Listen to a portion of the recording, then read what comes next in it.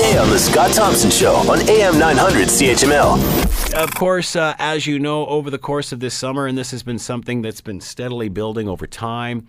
I remember it was, when you think about it, about a decade ago, probably over that now, where we were trying to sell Hamilton as the city of waterfalls. Of course, there are plenty, and there's plenty of natural beauty up on the escarpment within this city. And this was when our times weren't as good as that they are now, when this was used to promote the city. And of course, with social media and the internet and such, it has taken off, and that's exactly what's happened, to the point now where certainly residents in and around these areas are complaining about overcrowding and the lack of parking and people just coming in and sort of taking over. A good problem to have, a bad problem to have, I guess it depends on how you look at it, and of course how we manage it. So as a result of all of this, and of course the many rope rescues that have been happening, there has been a zero tolerance policy introduced at Albion Falls. Hikers still coming despite the weather. That being said, lots of changes in and around these areas. To talk more about all of this, City Councillor for Ward 6, Tom Jackson, is with us and on the line now. Hello, Tom. How are you today? Scott, this was one morning I woke up, wiped my brow, and said, thank God I did not hear from the fire chief. I can imagine. So when did this start to become a problem? As we mentioned earlier, I mean, we've been promoting the city of waterfalls for, it seems like, over a decade now. When did it get to the point where it became unmanageable?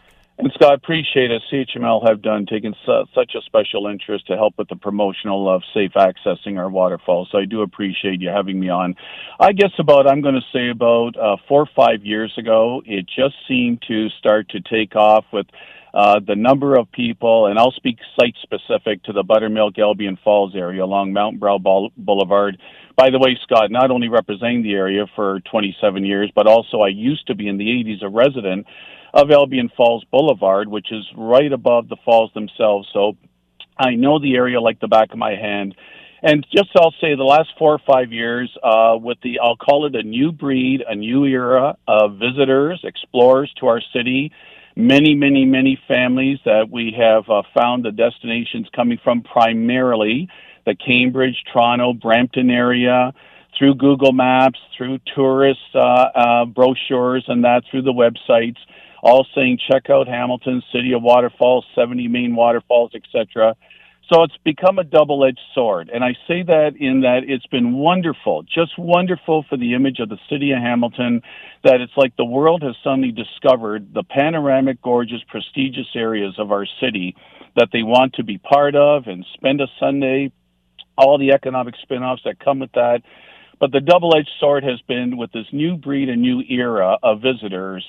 They just aren't following, if you will, the main trail signage. They just weren't seeing the fact that, steep slope, poison ivy, use at own risk, city will accept no responsibility, etc. Once they see these beaten down paths, and I call them the old goat-type trails, that kind of lead to nowhere, but I guess some way, somehow, hordes of people were descending, wanting to get as close to the waterfalls as possible. It's created a new challenge and a new dilemma for us.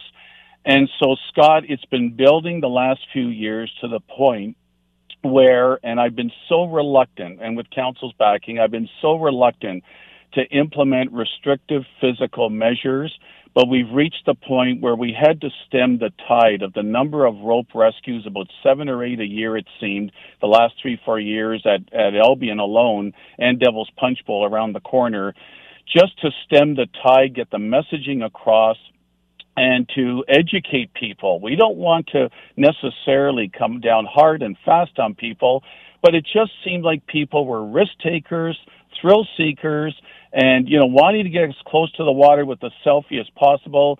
We needed to do the fencing and the no trespassing signs, at least as interim measures, Scott, to try to get the message across. Want to hear more? Download the podcast on iTunes or Google Play and listen to The Scott Thompson Show weekdays from noon to 3 on AM 900 CHML.